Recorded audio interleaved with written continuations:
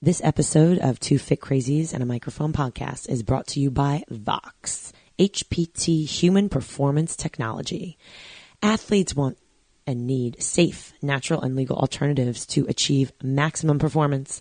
Vox Life HPT has harnessed the power of neuroscience and neuroactivation through their innovative and proprietary brand of athletic, wellness, and lifestyle socks, insoles, and 24-hour wearable neuro patches. There is a tech pattern or code on the bottom of the sock and insoles that stimulates neuropoints in the bottom of the foot, eliciting a signal through the central nervous system to the midbrain, creating homeostasis or equilibrium in the midbrain. Like doing a Control-Alt-Delete. It helps the brain reorganize and maximize your neurology. The midbrain is responsible for automatic functions such as balance, stability, strength, and power, range of motion, flexibility, mobility, and pain modulation. 7 to 9 seconds is all it takes to reach the midbrain. It's Vox with 2 X's for sports enthusiasts. Increase in stamina, increase in endurance and recovery, increased energy, stability, and power output, adds 20% more efficiency to your workouts, increased agility and flexibility, increased freedom of movement and range of motion, increases power generation and output, maximize reps and workload, 8% improvement in time executed force, 17% more eccentric force, safe, affordable, non-invasive, non-electrical, no contraindications. Drug-free, stats on performance through independent studies at California Sports Institute, the Golf Lab, and Leuna Labor Organization. All information will be located on our podcast website, twofitcrazies.com. It is Christine Conti. And I'm Brian Prendergast. And we are Two Fit Crazies. And the microphone. We are where it's at. Brian, what's going on? Spring has sprung. It is. Weather's getting nice. Birds are chirping. Robin Redbreast is out there singing. I think we made it. Okay. I'm going to knock on wood and not say anything. Yeah. I'm just going to ride this decent, milder weather out. A few more days till Hopkinton. Yeah. All right. We're good. We're good. I'm not going to think about it. All right. Think about it. All right. All right. So we're coming off a very awesome, hot episode 94 with Matthew Januzek. What did you think about him? It was an awesome conversation. Wasn't he great? Yeah, no, really good. Escape. We got into Escape Fitness. Yeah, Escape Fitness is his company. Yep. And I love the story behind it. The story behind it. Yeah, It was it's great. It's right up our alley for sure. Yeah, it was great because at the end, after we got off of the podcast that you're going to hear today, he was like, "Wow, I didn't know that was the direction we're going to go, or this or that." And I mean, Brian and I love the story. I mean, it's Escape Fitness because he wanted to escape his work, his career, life, his job that he wasn't too happy with. And we were like, "Amen, brother!" Like, it's just such a kindred cool spirits thing to see people chase their dreams. And he's now like owns companies or like $33 million fitness companies, and he's got his podcast, which is super successful as well. Honestly, Matthew's like rubbing elbows with the big dogs. He is amazing, making huge changes in the fitness and health and wellness community all over. So it was good to have him on. We had a great conversation. 94 is a good one. Go check that out. Onward and Upward, 90. Yeah. 95 we're hitting up today. Unbelievable. Dr. Sebastian Gonzalez. And I don't know, we've had a lot of California stuff going on lately. There's been a lot of California. Or Midwest. And I mean, we had the Netherlands and Canada. And so, yeah, we haven't been local. We're going to get local again. Yeah, don't worry. We're going to bring it back. We're bringing it back. East Coast. I'm sorry. Yeah. We're East Coasters, We love everyone. But today we're going to hear from Dr. Sebastian Gonzalez, and he is coming to us from Huntington Beach. He was pretty amazing today. He has his own podcast. He actually owns Performance Sports Care.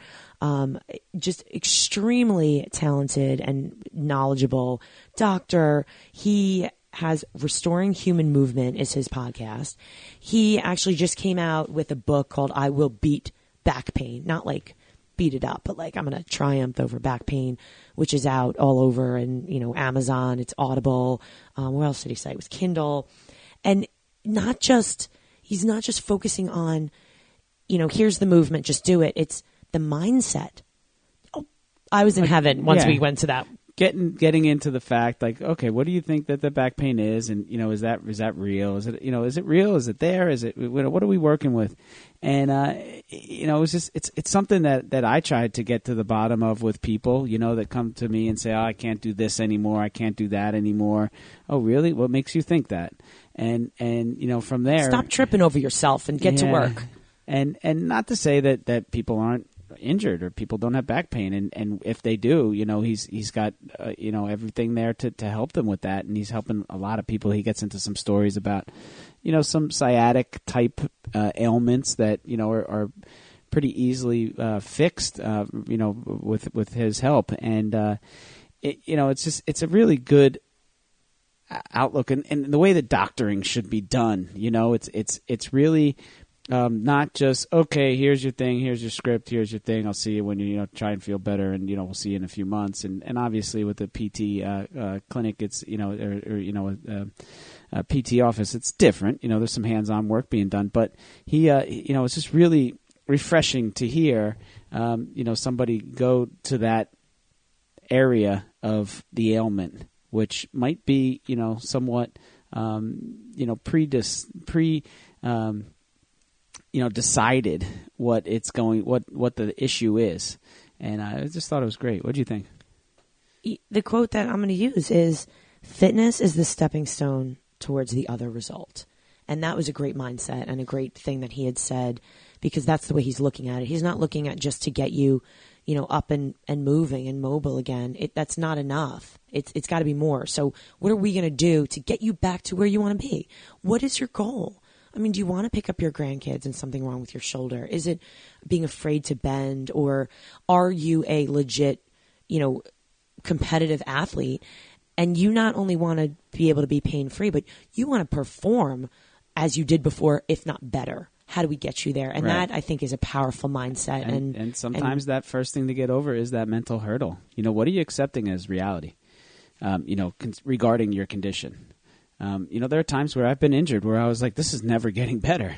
This is what it's going to be like from now on. And then, you meet the right person that can help you and fix you and get you out of, that hole. And, then life's good again. And you're doing everything that you've done and sometimes even better. So, it was really, really great conversation. And he does come to us from Huntington Beach, California. So, we just have some great. He's still, he's 36 years old and he's playing baseball competitively, and he loves it. And he was injured very badly when he was younger. So this is, we're talking 21 years later. 21 years later, after an injury in high school baseball, he's still out there, and he says, "I love to steal bases," which is great. There's always something that can be done. That's my mindset. Nothing is matter of fact. There's very few things actually. Right. I guess I should say that are matter of fact. And when you think it's done, then I think you've stopped trying. And there's never, or your calling is somewhere else, or your direction needs to be in a different place, and maybe that's where you're meant to be. So leave it at that. Listen, I mean, he's got a podcast, he's got a book. I mean, I don't care where all of our guests are located. Great guest. Go find their info and feed off of their knowledge. So it's going to be great. Episode 95, Two Fit Crazies and a Microphone podcast with Dr. Sebastian Gonzalez. Listen up.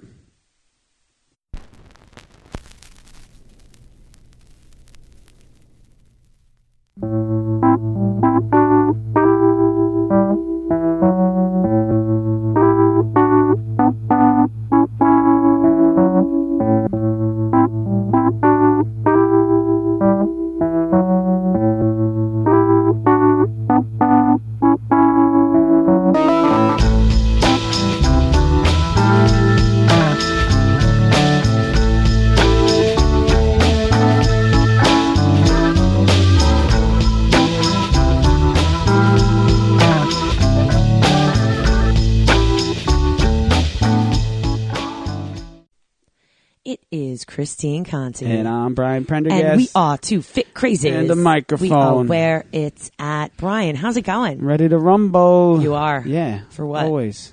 For everything. For Dr. Sebastian Gonzalez. Yeah, who's coming to us for episode 95 with Two Fit Crazies and a microphone. We're getting there, Conti.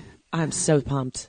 guests are just rocking it. That 100 is within reach. It is. And you know what? I think it's been pretty crazy, a great ride for all of our listeners out there that have been growing our base around the world. Just all of the awesome information that you're getting from these podcasts. Literally, people pay our guests thousands of dollars for this information, and they're coming to you for free. I hope everyone hears this right now. So no copay. For real. So, Dr. Sebastian Gonzalez, welcome to the show. How are you today? Hey, great. Yeah, thank you for having me. By the way, what are you going to do in your 100th episode? You just sit and wait, Doc. Okay. You gotta sit and wait. Yeah. We've got a heavy hitter plan. Actually, we've got them all booked like through, probably through 105 at this point. But we're up higher than that now. Yeah, all right. Okay. So, by the way, yeah, every one of our guests is a heavy hitter. Brian, just going to throw that out there. Well, we're rolling out red carpets for this one. For 100, it's going to be great. And at some point, we got to do one just you and I, just to recap all this nonsense we've been up to these last we both year. We both are running a race pretty soon, so we'll have to recap that experience. Absolutely. So we'll see. But so, all right. So, Dr. Sebastian Gonzalez, where are you coming to us from today? I'm from sunny Huntington Beach, California. Oh my goodness! Do you guys know where that is? Yeah, land of milk and honey. I was just out in San Francisco doing a conference last weekend. It's nowhere near San Francisco. I know it is. It's so much warmer in Huntington Beach. As a volleyball player growing up, Huntington Beach was like where it's at. I'm pretty sure Huntington Beach and San Francisco, apparently during the summertime, there's like a fog, and it's better during the wintertime, and it's obviously better during the summertime here. Yeah. All right. So not all things in California are created equal. It is something out there. I mean, I've got a friend. I've got a friend in Manhattan Beach. I spent some time, further south, Newport, and I tell you, it's not so bad. I can get used to it out there. Are you born and raised? Are you native?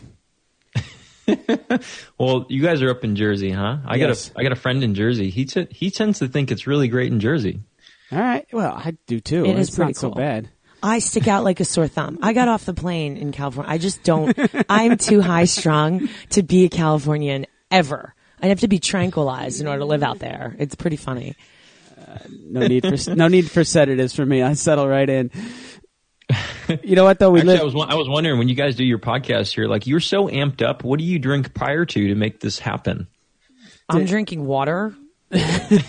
If I were to drink, do you know that if I were to drink energy drinks, things like that, I think my heart and head would just explode. God help us all. It's she's pre-workout. She's nuts. She's nuts for sure. How about yourself? What do you got? What are you on today? I just got water right now. I already spent the coffee, but in the past I was trying to figure out how to make my coffee still hot because I like making it at home. It's still hot when I'm doing a podcast. And so I got one of those Yeti mugs. Yeah, they're pretty good, right? It would last like 2 hours though. I couldn't even touch it through the podcast. I had to figure out how to time it out so you can swirl it for 10 minutes and cool it down to a good temperature, What are we, Goldilocks here? Right too hot, too cold? For real. It's happening. I know. It's first world problems. Yeah. Absolutely. Hashtag middle upper class problems. Huntington Beach problems. Yeah, it's those Yetis though. I swear sometimes I'll reach out to that thing at 4 hours later and it's still, like you said, it's piping hot. They seem to work. Whatever they put in it, who knows if it's good for us. What do you think? Well, I've wondered what to do with so say you got those Yeti ice or the coolers, right? And so you're out camping and then so they cost like $500. So you leave it in the middle of your campsite and you walk off and you're literally leaving a $500 bill in the middle of your campsite. I don't want one. Anything could happen. I always thought it was kind of funny how you see these guys with pickup trucks and they have the Yeti sticker on their pickup trucks, like they're representing a cooler. It's a weird thing to represent. This is my cooler. This is my brand. I'm loyal to my cooler brand. All I'm thinking right now is that we have just given a whole nother group of people a reason to go out and steal Yetis and have a black market for Yeti coolers now. Hashtag Yeti. Oh, jeez. Yeah. By the way, the show is sponsored by Yeti. I know. Soon enough. For real. Let's go. I feel like I should I'll call put a them sticker right now. on my truck. No problem. I'll put a sticker on my face. I don't care. You want to sponsor my show? It's great. So let's talk. So originally, where'd you grow up? I actually grew up really close to here. So if you've been to Newport Beach, I grew up in Fountain Valley. So I didn't go any further than 2 miles from where I grew up. And my office is within, I mean, I could bike here and like if I didn't hit a light, I could probably bike here in about 5 minutes, you know? So it's close. I don't see a freeway majority of the time, except for when I'm going to play baseball on the weekends. So, small bubble, but I don't need anything else. So, I'm really close. I'm fortunate around here to not have to drive too far to work. All right, good. So Book, specializing in sports and like you have so much going on. And we're going to get into all this in a little bit, and podcasts too, and yeah. So you obviously have done some stuff in your life, right? So did you start out kind of knowing that you wanted to go in this direction, or how did this passion for, I guess, just for, we call it, so we're changing lives is really what it is. Helping people. Yeah. You know, I don't actually remember the moment, at least with a podcast. I don't remember the moment where I thought, hey, I think I'll start a podcast. But at the time I was renting a room. I was trying to start a satellite clinic, a second clinic out in Irvine. So that was like 30 minutes away. And so I'd learned things from some of the PTs out there and I'd see some interesting cases. And so on the way home, actually at that time as well, I was going and shadowing some docs where I'm like, they got some good things to share. I think I'll remind myself, you know? And so I did it on my iPhone with the little mic in there, and I did it in the car on the way home because there was traffic. And I published some of those. But like I said, I don't remember when it actually became like, hey, I think I'll do this thing. But I do remember the first time where I realized that I need a mic was that I was listening to a coffee podcast on a plane, and the hum of the engine was not that strong, but it was strong enough to where I couldn't hear what I want. I couldn't turn the volume up high enough. It was crazy. And so I realized if I'm going to do this, I need to get a legit mic. Like there's no reason to not. And so after that, it was just kind of off the races. And I'm probably on, I think I'm at 150 right now on podcasts. Awesome. So. Yeah. You make it past 50. You made it. That's what I hear. Yeah, right. 100, by the way, for mine was what I learned from all of the past 100. So I recapped and did a show where I took 4 or 5 bits and pieces of all the other ones where they were groundbreaking to me because I learned stuff through all these podcasts too. So. What did we do? We did a 50. We did like a what the 50. What the 50 we did, yeah. WTF, like what the food, what the fitness. We came back to a what the 50, but we'll get there. But I think it's cool all that information going back and the evolution of, hey, I have this idea and I'm going to put it in motion. And I think it's just such an amazing thing. And I always say, when you don't have a platform, you create your own, and it's really such a great way to educate others. And again, it doesn't hurt you marketing yourself either. You got to take some, got to take some porridge, Goldilocks here, Right. Yeah. And I think that, listening to your guys' show, like you guys are great speakers. And I heard the one where Todd was on there, and, Todd's a great speaker. And I hear mine, and when on their solo podcast, there's a lot of ums and likes and uhs, and I'm like, damn, I need to get better too. And I think I get a lot better as I start to go through and storytell. So it's been helpful for me for public speaking as well. So I think there's a lot of great benefits with the podcast. So speaking with intention is easy. My biggest piece of advice that I tell people. And I was an English teacher and did a lot of speaking events in my past, but pick your words and speak with intention. And that's just not for podcasters. That's for people in life. Sometimes it gets lost from my brain to my mouth, though. Like the speaking's hard, and you have to. And I say a lot. That's my little jag that I have with it. And it's hard, It's you put it out there and you try and make it interesting, but it's not always easy. Right. Sometimes you get halfway through a story and you're like, I don't know where this is going. And then I found $5. Always. So tell us about the podcast. Give our listeners the name and tell us about the format of it. You said it's just you, correct? Sure. I do interview format, and I actually have attained a serial co-host, I would call him. It was one of my friends who decided one day, he's like, I can make your show better. And I said, prove it, basically. And he does make it better. So I get him once every 10 episodes or so. It's called Restoring Human Movement. It used to be the Performance Play Sports Care podcast. And I thought, this sucks. It's like the name of my clinic. And it wasn't a good reflection of what we're doing in there. But the way I like to position it is that think of there's 2 clinicians PTs, DCs, MDs, whatever, they're having a beer and there's a friend there who's like a CPA, right? And so we don't all speak the same language, but every time we hit something that's kind of a little bit on the edge where it's like a CPA won't understand, we clarify. And so I want to find a common language here because we tend to, we know what the person, we beyond a reasonable doubt, we know what the person should be doing for their thing, but the loss of communication between it provides some doubt or maybe some fear, or maybe the person doesn't know that you've actually taken into consideration all of their other things they thought they had. And so I just want to blend the line where people start to understand a little bit more what's going on with themselves. And clinicians, they tend to improve their communication through analogies, but also too, I get to interview some really amazing guests. And so I've had on some great experts in our field, as well as some fitness and strength conditioning experts as well. So I learned a ton from there. So I'd say probably once every 5 episodes, there's an interview. But if I'm attempting to get someone to understand like what a back injury is all about, like I've done this in the past. I had Stuart McGill on, who's just amazing with flexion intolerant spines or backs. Sure. And I asked him all the questions that I wanted, that I thought a patient would ask. And at the end, I thought, damn, I wish I would ask what I wanted.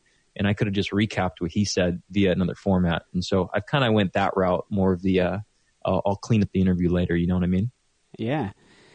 So that's the idea of it. Well, it's fantastic because, and we get lost in our own minds sometimes. Like we know sometimes without saying or doing, like, what's needed and just get to work. And, you kind of, sometimes you forget, I mean, us in the gym and as trainers, that, okay, we've got to slow down. We got to explain it. We got to tell everyone what we're doing. And, and I'm a doer. Like I'm a head down doer, that just gets things done.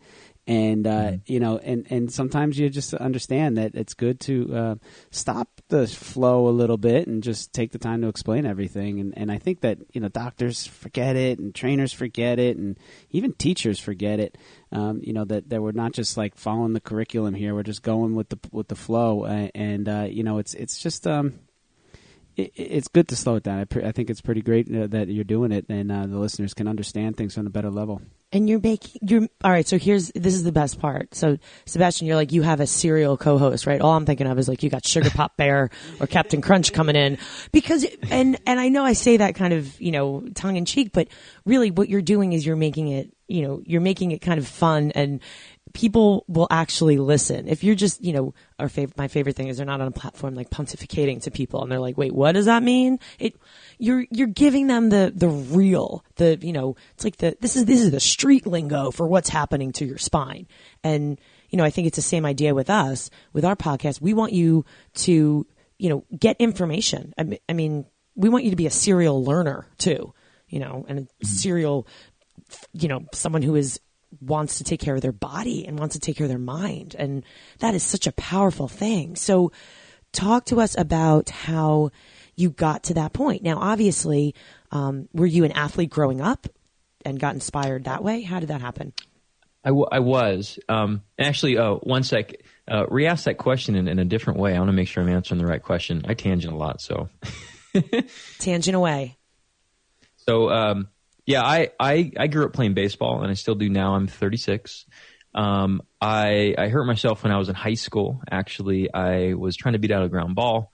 I impacted the base with, I think it was my right leg at the time, but either way, it sent like a jolt through my leg, through the spine, and I had to take myself basically out of the game at that point, and I was 15 or so at the time. At that point, I went through like 4 months of PT where they took me out of baseball, so I lost like an entire season. And I started feeling better, but I also wasn't playing either.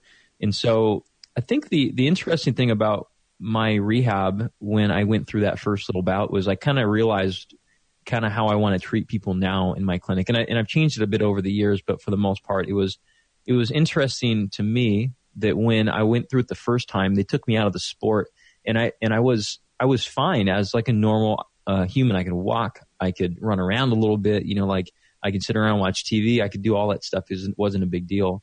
But when I went back to play again, very first at bat, very first game, very first swing, I went down and took myself out again. Like it was like doubled over in pain.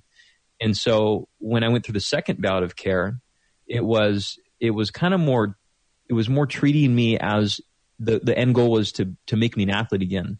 And so there was some of the aspects of the first part of care, but at the same time, there was also exposure to the forces you'll experience in the sport. And so with baseball, usually the swing will get you. And so if we scale back a little bit to the first bout of rehab, I wasn't exposed to swinging for 4 months. So naturally swinging for 4 months, not swinging for 4 months is probably going to be worse, right? And I was still recovering from the other things. So I was basically pre-op. I had bone scans, MRIs, CTs. I had all this stuff. I was checked for cancer and for disc herniations and spondylolisthesis and fractures and all that stuff. At age 15. That's wild. What's that? At age 15. That's heavy to carry. Yeah. They didn't really know what to do with me, honestly. I mean, I was improving, but at the same time, to return to sport, which was my goal, it was like menacing. So it was like, let's just do surgery, I opted not to, and I haven't had pain in 20 years. And so the second bout of care was much, much better. And it kind of molded in how I practice today with people. And I use resistance training as rehab as well as an exit plan from care. And I try not to let them rest too much. And I get them moving as soon as possible. And so I've fared very well with it. And actually the interesting part is that if you've had any tissue work or adjustments and things like icing, stretching, like we call those passive care, or a passive care approach, which are great for decreasing pain. But I've been surprised so I used a lot of that in the beginning of my practice, and I've been practicing for years. And towards the end of probably the past 4 or 5 years, I found out that I can actually get better or equal results with just loading them in a creative way. I don't even have to really touch them if I don't want to. So it just kind of speaks to the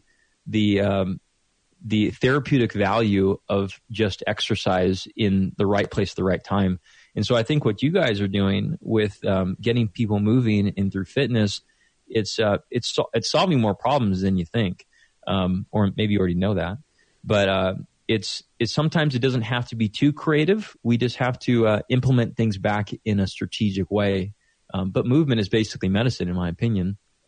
So why don't you get into the difference between that? Give some examples. I guess our listeners would love to hear this because many of us have gone to PT over, a course of our life or had maybe surgeries or not. And I do think it's very important to find the right physical therapist for you. I mean, if you're an athlete, you probably should find a physical therapist that is athlete specific. So what should people be looking for, I guess? Again, a lot of our listeners are people who are active or should be working towards getting back into specific things. What's the difference? What do you see and what do you do? Well, I mean, I think that there's probably multiple ways to skin this cat, because I know that so some people come into me and they only want passive care or tissue work or adjustments, which is fine. But at the same time, on the other side of their life, they have a strength coach or a trainer. And so they're implementing both. But when people typically want one, in my opinion, when they want to return to sport, it doesn't always fare very well. And there's hiccups along the way. Picking a provider, though, I think it's mainly in the interview process. And I know this won't happen at every office, but I've tried to make it a point over the past 3-4 months to really, we'll take the phone call. My answering service will take the phone call, and I'll actually call them back and commit to about 5 to 10 minutes where I can talk to them on the phone. And if they're looking for one type of care, like say they're looking for only hey, I just want a massage, right? And I ask them why, and we start unraveling the yarn, and figuring out what they actually are trying to attain. And we might figure out at the end of that is that, well, I've tried all these different things and nothing works. Someone told me I need to try a massage and this is going to be my thing. And I said, great. It sounds like you're struggling to find something that works. Let me examine you and I'll figure out what's needed for you. And then we just have to build a little trust on the phone. On the flip side, though, that person might say, massage always works for me and I want massage. And so in that case, that person, they might not fare well with me because that's not what I necessarily, provide. And, but if they're already doing active care, they're already doing some type of loading and exercising on the side, they'll probably do perfectly fine, So I think you have to kind of meet in the middle with that. But when people are going and researching their clinician or their PT or their DC, I think it's going to be very telling when you talk to them on the phone about what their philosophies are. And when people call and they ask about a back issue with me, I tell them my whole story with this. And I say, I understand what you're feeling. Like, you think you might have like cancer, or you're afraid it might be that. And, you can't swing a baseball bat anymore. It's really frustrating not be able to walk up and down stairs, huh? Right. And so I told them I've already been through this, and I get it. And here's what my end goal was. What's your end goal? And if it resonates well with you, go with them. And no matter what type of care that is, if it resonates with you, go ahead and try it. But my main thought with care overall is that if you're not seeing a significant change within about 2 or 3 weeks, and you've given it a fair fighting chance, and that includes with mine, then try something else. If it's not working for you, it's not working for you. Try something else. You want to have standing, lasting results. I can appreciate that. It's it's tough enough to be injured, right? And then you want to go in and have it fixed. And sometimes you do hit your head against the wall and trying different modalities of fixing it. And I've had a couple of times where it's just like this didn't work, and I'll try this. And I had some like nasty ankle stuff and shin splints from running too much, and the posterior tib, and they it was like, oh, you need orthotics. Okay, so try those. And I didn't need any of that stuff. I just need to get stronger. I needed to get some soft tissue stuff done. And it's just really hard to kind of know when it's not working, when to stop. When to stop the exercising itself, and that's the hard part. Sometimes the people take it way too far, thinking that they could just work their way out of it. That's not going to work. Like who? Yeah, somebody I'm looking at right now. We got a tough nugget over here, but I just want to get back to your style and your techniques that you're using. I've been in both, right? I've been in like the clinician type, or like the setup where you come in and you get your heat, and then you get your stim, and there's a row of exam tables, and then you get your you get your stretch, and then you get your ice, and maybe you do some exercises, and then you get out of there. And then I've been in other PT settings, which sounds similar to what you're explaining your practice to be, where there is activity, you're sweating, and I'm like, I didn't know I was going to break a sweat. Right, PT and there's load bearing exercises, and there's actually some strength work going on, and for me, I'm an athlete, I'm not a veal, I appreciate if I'm injured and I'm not working out and I can't do the things that I usually like to do, I appreciate a high heart rate from time to time and getting somewhat of the benefits of the things that I usually like to do. Tell us about that. What's like the day-to-day like really with you guys? Is it a little bit of both, like you said, or is it strictly strength? So it all depends, like where the person's at, I guess. Like, and everybody's a little different when they walk in. So I say some people need first aid, and some people have had a cut and a scab and a scar, and so there's different phases of their recovery, really. But some people who are first aid, like, so there was a lady who came in the other day, and she had just like a raging, like, single-sided leg pain, or what most people consider a sciatica. Actually, it's a radiculopathy. But it's a nerve root issue in her case. But so she was not able to sleep. She couldn't work out. She was a 5-day-a-week gym goer. And she had a lot going on in her life. For the most part, she couldn't control her own symptoms. And so we just did a simple thing. And this is an example of a first aid. So we laid her on the table, and I just barely tilted her pelvis down, which in theory, all it does is open one hole of the spine that allows the nerve to breathe is all. And her symptoms all went away. And so we did that for about 5 times or so, and it took about 30 seconds per thing. And then she was able to walk with no symptoms. And eventually she started to walk with symptoms. And so I told her to swing her arms. And swinging her arms produces abdominal co-contraction, which supports the spine as well. And she's like, oh, it went away again. And so that's an example of like how someone like that day, she really didn't do much other than just like lay on the table. I coached her into, this is what you're going to do at home multiple times a day until your nerve pain comes up into the back. And then you're just going to be walking as much as you can. On the flip side though, like, so I had this, I had a guy come in with a similar thing, or same thing rather. And he had already those steps in play. He can control his symptoms. and it was just intermittent. It was on and off. And this other lady, she was consistent. And so, in that regard, when it's intermittent, you have a little bit more of a lower risk when you implement like a corrective exercise strategy or a loading strategy. And so this guy in particular, when I saw him, I had him squat down just to look as a looking glass to see what his body is doing. And so he offloaded or shied away from his right side, his right leg. And we can extrapolate and say that's the knee or the hip or the foot or the whatever it is. It doesn't, that's a larger conversation. But so all I did with him is we spent some time in a single leg stance on that side that was not it was not supporting body weight. And so we did this for about 2 minutes on and off, broken up into bits to his own tolerance. He was able to walk the rest of that day with no symptoms whatsoever. And previously he wasn't able to walk more than 9 holes of golf without having a symptom in the leg. And so in that case, a stabilization strategy worked really well for him, and it actually negated the need for more first aid. And so other people come in. This guy, he had an elbow condition. He called it golfer's elbow. I don't think it really was. I think it was a nerve-based thing, but he had it with pull-ups, and he took like, I think 3 months off at the gym, or he wasn't doing pulling. And he's like, surely the rest will get rid of this. And the only way we can really trigger a symptom was a pull-up. So I have a pull-up bar in my office. I said, go ahead, do some pull-ups. First pull-up, he felt it. And he's like, yeah, that's the thing. Isn't it weird that you think it will go away after a couple months? And I'm like, well, it's not really weird. And I'm like, you look like you're trying to bicep curl the bar.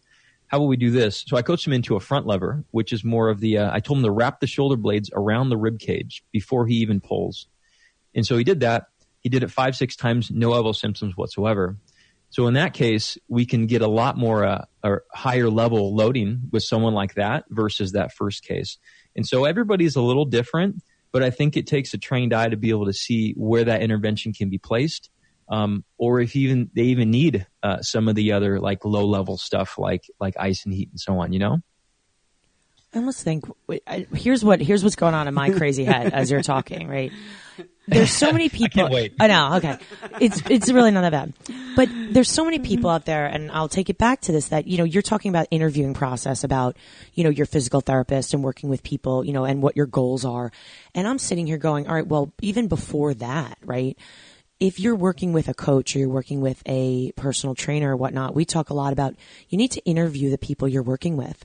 And those people need to, when I work with someone, my job now is to analyze the human body. And I will say to someone, how's, what's going on with your hip? And they're like, what are you talking about? I said, well, you're babying your right leg. You're not lifting your hip as high as do you have tightness? Well, how do you know that? I said, because this is what I do for a living. This is what I do. I see that something's wrong with your form when you're squatting. Is your knee bothering you? Well, oh yeah, it is. I said, well, my knee would be bothering me too if my knee was, I don't know how many degrees in front of my toe when I'm trying to squat or this and throwing your body weight off. I think it's important to kind of put all of that together and say, all right, well, did you start with bad form? Do you not know what you're doing? And now when people come to you, it seems like, just for me, that, when you're going to physical therapy, there's that therapeutic restorative, and then there's the let's analyze your form. Let's look at sport-specific movement, like you were saying with those, with the pull-ups. I mean, not everyone in the world needs to do a pull-up, but there's certain functional fitness moves or functional moves you do on a daily basis. You need that range of motion. I just think that is such a huge thing to point out, that, you're looking at them and saying, well, maybe you're just not doing it right. Maybe here's a little corrections, and it could, poof, your pain goes away because of this, and maybe no one told you, and you don't know. Simple gait analysis, running and just anything like that. Even the way you swing a bat, right? Hands coming over the top, it might cause some some issues with shoulders and elbows for sure. It's there's a lot of things that we can pick up on before they get to physical therapy, without a doubt. Yeah, I think there's, I think definitely interviewing and letting, or if the provider or the coach or the trainer or whoever, like, if they don't have, like, I don't think they should have a solid answer about outcome on like, it's like, hey, I got back pain. Great. That'll take one time. It's like, they haven't seen you, they don't know anything about you, and they don't know where to start with you until they really take the time. But in the same right, like in an examination via any professional, take some time. Like you can't just tell someone how to save money on their taxes by like looking at the front of their return. You got to get into it, you know? And I always tell people, you're like a novel. I'm starting halfway. You got a whole history. It's not fair for me to be able to make a decision on you like correctly. I read one page of your 500-page novel. I don't know anything, you know? I've been videoing. I've started doing that a lot, of just range of motion and whatnot if I work with people. And I think it's just such a great tool. And, you know, again, another thing just to kind of be like, here, look at where you were. Now you look. I mean, I could take the ruler. I mean, again, you could do a bunch of different things, but that's kind of my go-to is look at where you are now. And I know if you're not doing things on your own, I know, and you're going to be in trouble. So let's talk about the book, by the way. You said book coming up. You said it, so let's go there. So okay. So we're talking about, you know, not reading the first half of, you know, your client's book, but let's talk about what you wrote. Let's talk about this. What was the inspiration? And first of all, tell everyone the title. The book is called I Will Beat Back Pain. And someone told me before, they're like, is it, well, I will beat back pain or I will beat back pain? And I'm like, dude, don't think of it that much. Just type it in and start the first chapter. You'll understand. But to be honest with you, I didn't plan on writing a book at all. Like I had no ambition of writing a book. And so the concept of this started with, I have some friends that like live out of state, and also I have some friends that I play baseball with that honestly, I don't like charging friends, and I feel weird about it, you know, and, they come in sometimes, and it's kind of like, it's that awkward dance where it's like you meet someone in a hallway and you go left and they go left and you go right and they go right. And it's like, no one's ever going anywhere. And so I came to the resolution, and I'm like, why don't I don't feel right charging you, but at the same time, like I want to give you the information needed to get what you're supposed to do. And if you need help along the way, you tell me. And so I created this, like, it was kind of like sitting down for, it took me almost a year, I think, but it was like, imagine just like having a beer and just writing a massive manuscript like Jerry Maguire did. Right. And so I did that with back issues, rotational based back pain, morning back pain, bending forward to tie your shoes, lifting objects type of back pain. And I just kind of wrote down all the stuff that I thought was that people needed to know, as well as all of the video-based versions of the exercises that if I had to gamble, these are the ones I'd use all the way down into hip loading. And so I did that, and at the end of it all, it was like 260 pages. It was long, right, with like 40, 50 videos. And so I sent it to all these people, and I said, look, I don't proofread my stuff at all. Like, I just don't. Like, I can like, people will ask me, like, my friends ask me, they joke. They're like, where were you born? I said, America. And they're like, you look like you, like, English is your language, you know? I just can't see my typos. And so I just asked them to proofread it for me. And then if I'm like, go through there, it was intended for you, check it out, right? And so I checked back a month later, not one single person even opened it. And they're still having back pain, and I asked why. And after having enough of a conversation with them, the conclusion was, this is too big and menacing to even open. It was like the fear of starting. Mm-hmm. And it was frustrating to me. And it was frustrating not only the fact that I spent so much time on it, but also the fact that I really thought this would help them, and they didn't even try. And so what I did was I didn't scrap the entire thing. I sliced it into two. And so the first part, it goes through basically my whole story in high school about how I hurt my back, as well as the second one, which I hurt my back about a year ago, deadlifting, like probably most of us do. And I went to a friend who assessed me and everything, kind of how he talked about. And I hired a strength coach, and he came 2 times a week for about 3 months. And then he came 1 time a week for about 3 months or so, because I was not loading into a single hip, and I couldn't even feel it. And it was scary to go through the stuff. So at the time, I actually recorded audio of what I was thinking, especially the first 2 weeks of care. And like, I sounded damn depressed. And so think of it kind of like a diary. And so the thought of the book actually was that clearly these people aren't picking up they're not even ready for a solution. I don't know why. Maybe it's a mental blockade. Maybe they don't believe that their injury will ever get better. Maybe they've been told they have arthritis, and arthritis doesn't get better.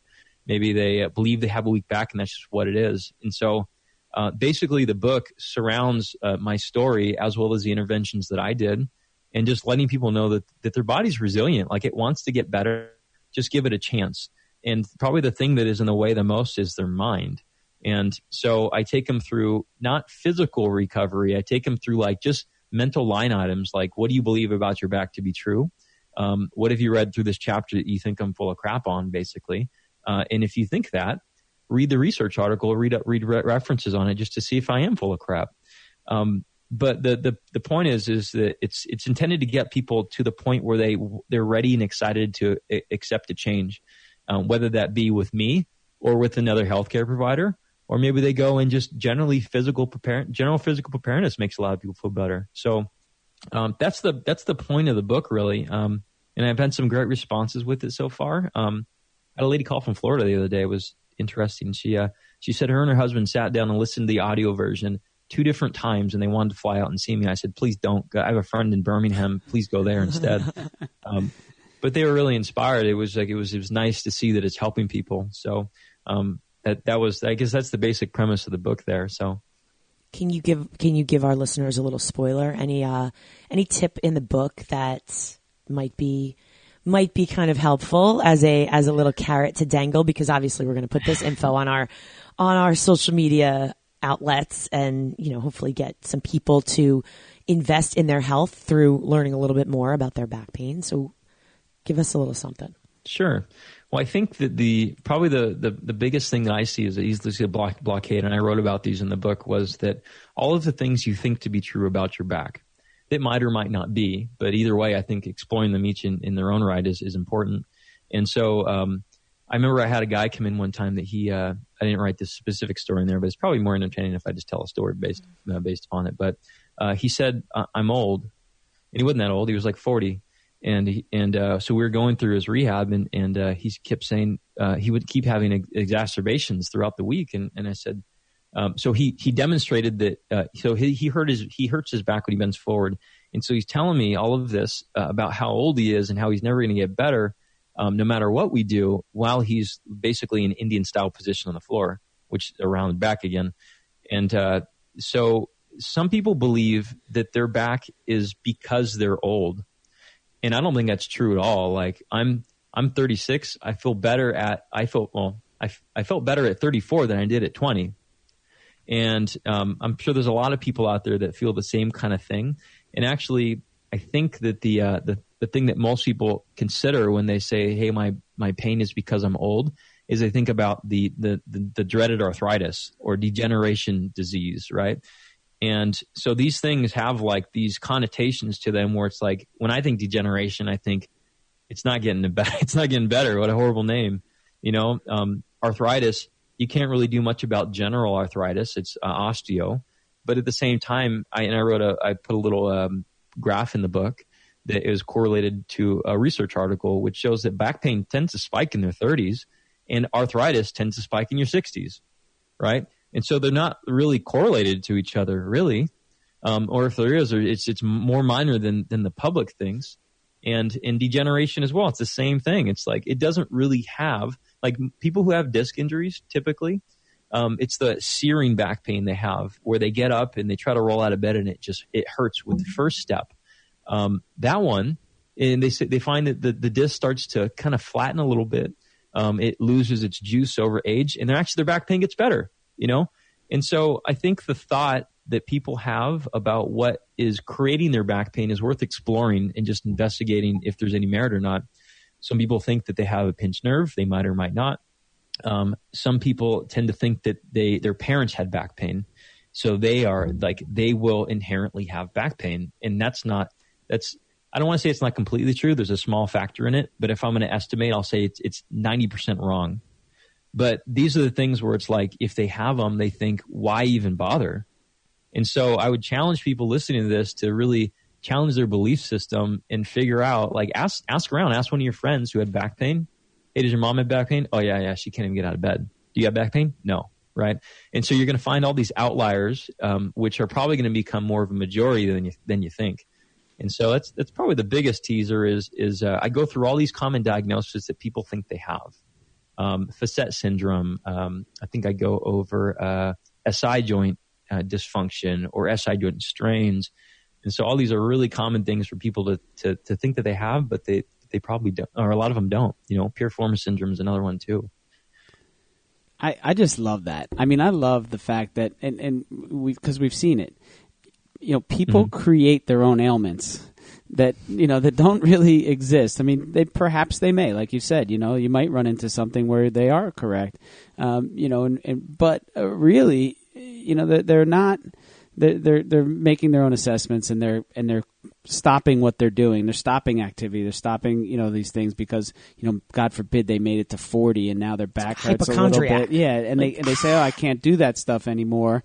This and that. I said, it's nonsense, right? Get your body to a point where you can do it, and you can do it. And sometimes it takes convincing from a doctor or from a trainer or somebody that can help them out. Just get them out of that mindset of the pain is there because of age, or the pain is there because I'm a bricklayer and or I sit in the office all day and I can't necessarily ever be healthy. It's like they quit on themselves. How about I got pain, I get it, I let it in, and now what's the solution? That I'm done with the complaining and the this and the that. I am done. Like Christine Conti is done with the I can't do this, me, woe is me. Done with it. I won't even hear it. I literally will tell people that's fantastic. Don't tell me what you can't do. Show me what you can. Acknowledge what's going on, and now how are we going to move past it?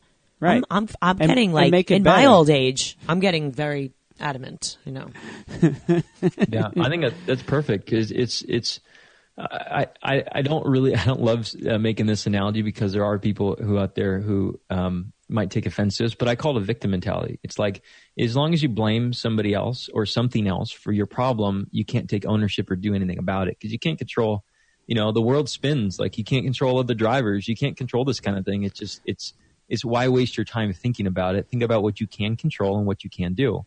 And you'll be surprised, I think, when things start to improve once you take a little bit of ownership and do the things you can do. You just got a slow, silent clap for me from that one because that victim he was mentality. Silent clapping. No, it was like that's the truth, right? And it isn't a popular opinion, and like we said, there are people that are injured and that do need certain care, but there are other things that it becomes their reality. And it doesn't have to be, oh, you got a problem. Let's work on fixing it, and instead of not doing what you could possibly be doing to, live a long, healthy life. It's we see it all the time. I even kids, I get to the age now where with my kids and you see the dads and the parents that are done. They're done. Like, and they're in their 40s and now they live vicariously through their kids on the baseball field or the soccer pitch or whatever, and they're kind of done, and it's just like, you don't have to be done. It's still your time. It's still your time. You 30s. Brian and I this was me. I will tell this story.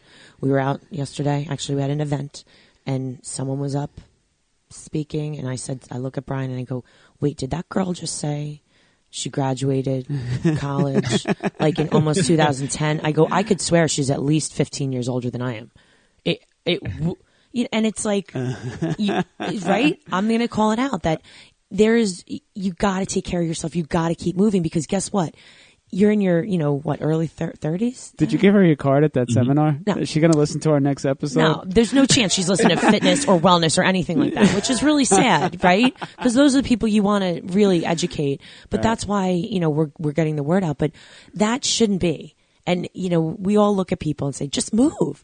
Anything. This is a journey. Just, get out there, Yeah, it's tough. I was trying to think of I was thinking about the book, right? And because obviously, other than creating it, there's the marketing aspect and all that stuff. And I'm sure you guys know from podcasting, how do you get the information to the people who need it? And I thought this is kind of stupid of me. I created a book for back pain of people who don't want to start a solution. And so I was thinking, how do you get you got to get the friends and family, the ones who care about them the most, the ones who are trusted to implement some type of push. And hopefully the push is enough where, or when you push them, hopefully there was enough friction reduction throughout that push that it tends to stick and then keep rolling. But it's tough with fitness. It's tough. It's like, I heard you guys on another podcast. It's like, it's all of a sudden it's a punishment to do fitness. Like, like it should be like a lifestyle. Like it feels good. Like I like how I feel after I'm doing fitness stuff, you know? I just know how miserable it is when it's not there. You know, Right. It's like water and sun, and I'm a plant. I need it. You know, it's like, before the podcast, I came into the studio and I said, Brian, I was having a crazy day. This is not so you know what? Right before this, I went to this little reservoir by us and I literally booked it for 5 miles. It just, you know, whatever, came here and I just said, you know what? I need to be in the moment. I need to just stop with all that. Just stop. And I took 30 minutes and was like, all right, now we're good. I'm going to be in the moment. And people need to find that. What is that? Is it just going for a walk? Is it just something to make you feel alive? Yeah.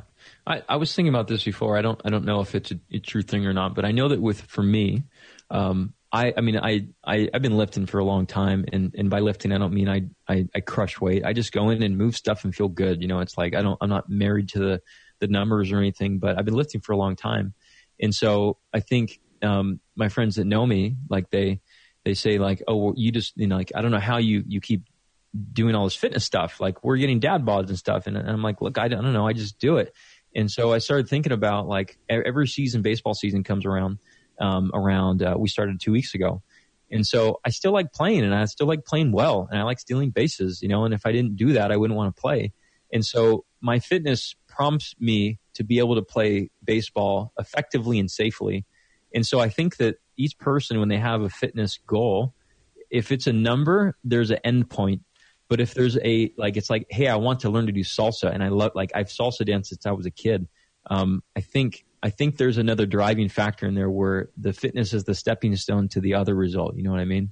Absolutely. The purpose of it. What are we going towards here? And it's, you know, oftentimes it's a dress size or a pant size or a weight or you know, and it's just it's just a limited outlook as to how good it can actually get. Right. Yeah. So do you guys have a lot of people with back pain that you're training, or what do they? If you do, what do they talk about? Many times, people I work with, they have back pain and they can't bend over. Christine, I can't bend over. I can't. And I'm like, okay, first off, the can't word is not going to happen because that's just not in my vocabulary. But it's a lot of the back pain that I see comes from very bad form, that, you know, you're not using your legs. You're not, you know, your hips are out of alignment. Your hips are really tight. They're really loose on one side. You're uneven. And that's really what I see the most. Mm-hmm. You know, it's not usually from an injury or from a fall or, you know, from, you know, working construction and lifting heavy, heavy things. But that's really what I see. And a lot of it is something that just through strength and adjusting their form eventually goes away. Just from staying active, I guess, is for me. Brian, I don't know. What do you say? We do a lot of kettlebell training, and, you know, when done right, it's really effective for eliminating a lot of the back pain. So we go through a really rigorous intro session, and, you know, it's really like a 2-week trial type of thing where, you know, they get real hands-on training and form and technique and making sure that they're doing it the right way. And it's a trial for them as much as it is a trial for us. And you know, once we get some of that in and we get them working and we get them, you know, a kettlebell swing or deadlifts with, you know, there's some, you know, just simple, you know, nothing crazy, nothing like, you know, too outrageous. You know, we're not doing box jumps and crazy stuff like that. It's real simple movement with strength, you know, loaded movement. And it usually eliminates a lot. We have a pretty good, I'm going to knock on wood, we have a pretty good record with keeping people healthy or getting people healthier when they come to us. You know, and I also deal with a lot of runners, so I see a lot of that stuff. I mean, I see hips, knees, ankles, you know, front and back, and, you know, not really a whole lot of back stuff with that. From time to time, some lower back stuff. But once we're strength training with them, you know, a lot of runners don't. They're one-trick ponies. They go for a run, and that's their thing. And once we implement or, you know, just add on some of the the strength training stuff that we do doesn't have to be heavy. We're not making bodybuilders, and we're not making, I always say we're not making underpants models here. We just gotta get moving and do some things to support, your sport of choice, which is running, and that actually keeps them on the road a lot more. Adding the strength training in there, it's like, call it like prehab stuff. Why wait till we get to physical therapy to work on our hips? Right. I think that's great. I think 3 parts on that. Number one, I haven't heard underpants said in a very long time. That's why I say it. It's good. Probably as much as I've heard chonies. Panties is another good word. I like that one. I say that to my son. Sweetheart, can you fold your panties? He's like, Mom! It's great. Second thing is actually, the power of the glutes. I think I always call it the human engine or the hips. Once you get that involved, a lot of the spine stuff dissipates out. So I know people are sometimes afraid of deadlifting, but you even do like kettlebells at like, say someone weighs 150 pounds, you do it at like 30 pounds, 40 pounds, have them set their tension and, not for crazy reps at one time. All of a sudden it's magical. Third thing was that, this will go for runners and lifters alike actually. And, this doesn't work with everybody, but let me give that disclaimer on it is, this is just off the top of my head. So a lot of times we see people with pain bending forward or in your running population, you have your dreaded IT band syndrome that never tends to go away. And it's worse in the morning, it goes down the thigh, it feels a little tight and so on, right? So we have something which it's off of the McKenzie protocols. It's called McKenzie extension, or it's end range loading. In yoga, it looks like a cobra. And so we find that a lot of times, and I had a case like just the other day, she has groin pain. She's a runner. She has groin pain. She has IT band pain. She has all tightness, hamstring tightness, back tightness just won't go away. And so we did about 30 slow reps. None of them were painful, of extending back into a cobra. And so she was recommended to do that for the next week, like 10 times an hour. And she came back the next week. She's like, I can't believe how good I feel. I've been foam rolling the snot out of this thing for I don't know how long. I've been stretching for I don't know how long. And you're kidding me. Doing cobras got rid of it. And the same thing with the back thing, with the bending forward thing. Sometimes there's just a little bit of a threat. And when you extend them backwards, it reduces the threat on the disc or the nerve. And all of a sudden they can bend forward again without having doing any flexibility training. They get like another 3 inches. So just 3 thoughts anyways.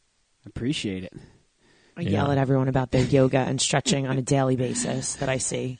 My this hurts, my that. And I said, how are you stretching? Are you working on flexibility? It matters, people. Like, she's not having it, Sebastian. She's not having it. I am not having it. She's not on board. I'm telling you, you try it. You try it. You'd be surprised. It's this is the whole tangent topic. Tell me if I got to speed this one up. So there's the concept of threat, and this is what we work on a lot about in sports medicine, is that, so if I taught you how to run for 1 month at a time, we did it every single day. We were so good. We did pose method. We did all that stuff, chi running, everything you want. And so I teach you to run, you're perfect. Now I'm going to shut your eyes off, or I'm going to put blinders on you and have you run. What happens? Yeah. You no longer run with perfect form, right? Because you're worried about other things. And so there's a concept of threat. And so whenever there's threat involved, motor patterns change as well as tightness ensues. And so when you remove the threat, whether it's real or fake threat, their tightness and mobility increases instantaneously. It might not stay there, but it back without even having to stretch a thing at all. All right, I'm going to throw this out here. What he just said, flashbacks. So I taught myself how to swim for a big race last year. And a lot of endurance athletes, a lot of triathletes listening know exactly what I'm talking about. You train in a pool. You can see the lines, you got your goggles on. All of a sudden, guess what? You're not swimming in a pool when you're doing a tri or an Ironman or whatever. You are in dark water. You're not hearing, you're not seeing anything. Legs kicking. You're getting punched in the face. Totally different. But to train yourself to be able to, duplicate what you've done in different situations is such an amazing, just that mind-body connection. I think all of it's related. But that's, I think, really powerful what you said about running. I think goes with the swimming and everything else. When you kind of take away those senses, it's a very powerful thing. Yeah, and that threat that's perceived in swimming, I can resonate with that. I did a wildflower triathlon, and it was literally like tar water.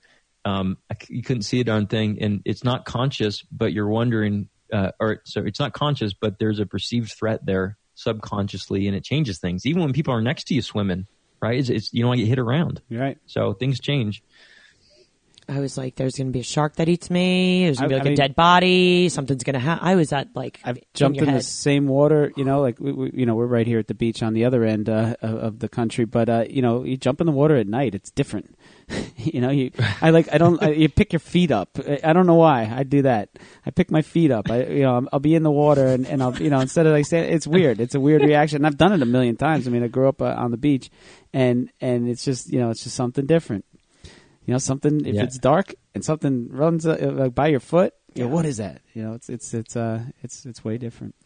All of a sudden, seaweed is very different at night than during the daytime. It's like a hand ready to pull you under. Oh, geez. So let's talk for our listeners out there that want to find out more about. Number one, we'll put your podcast and book and all that information up on our end, but let them know right now.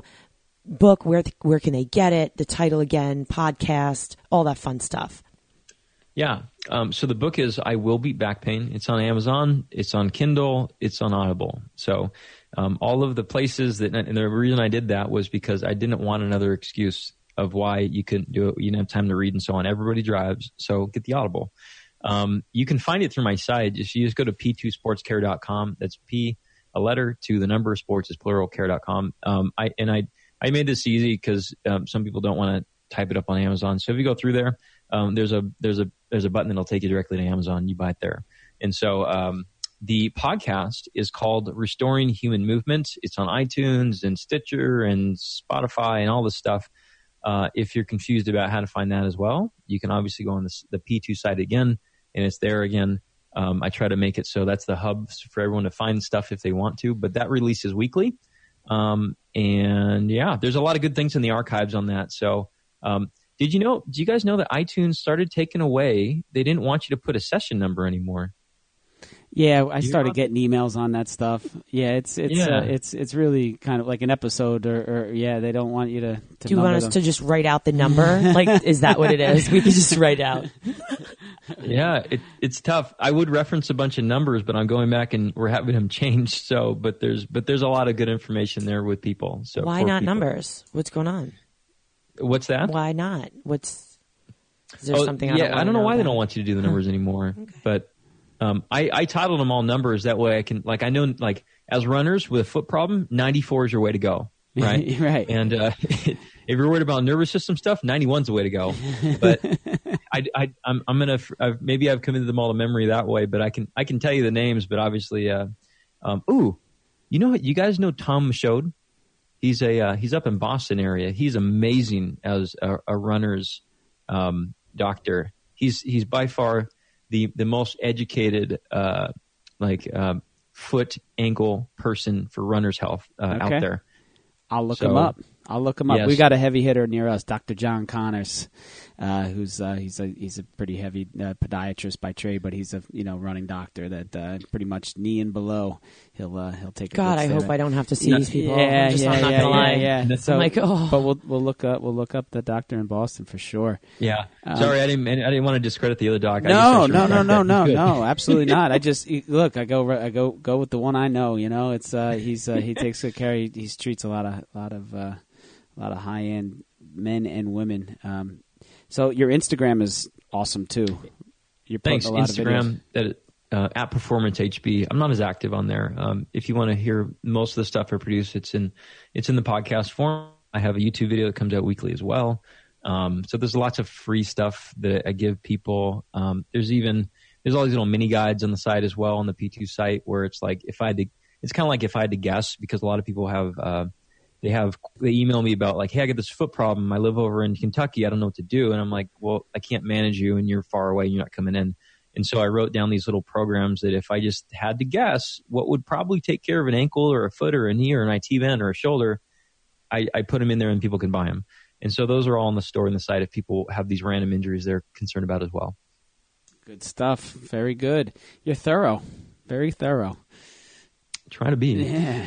I love it. It's enough. Well, Dr. Sebastian Gonzalez, thank you so much for spending some time with us this afternoon and just giving us some amazing information. And I'm excited about your book and the podcast and everything. So super appreciate it. Yeah. Thanks so much for having me on. I know it's a long time coming. Yeah. Well, we appreciate it for sure. Try and hang in there out there in Manhattan Beach. Huntington. Yeah. Huntington Beach. Yeah. I'm sorry. I thought the other. It's all beautiful. Hang in there. I know. All right. By the way, can I make one comment before we go? Sure. Everybody, if you haven't given a review to the Two Fit Crazies, please do, and please subscribe. It's hard to share good information when people don't subscribe and do reviews. Hear, hear. And also to Restoring Human Movement as well, correct? Thank you. Yeah. It's a home and Subscribe. home. That's right. Like, comment, do it all. It's all about rising with the tide. So we're in this together, everybody. That's Yep. it. All right. So with that said, my name is Christine Conti. And I'm Brian Prendergast. And we are Two Fit Crazies. And the microphone. We are where it's at. Peace.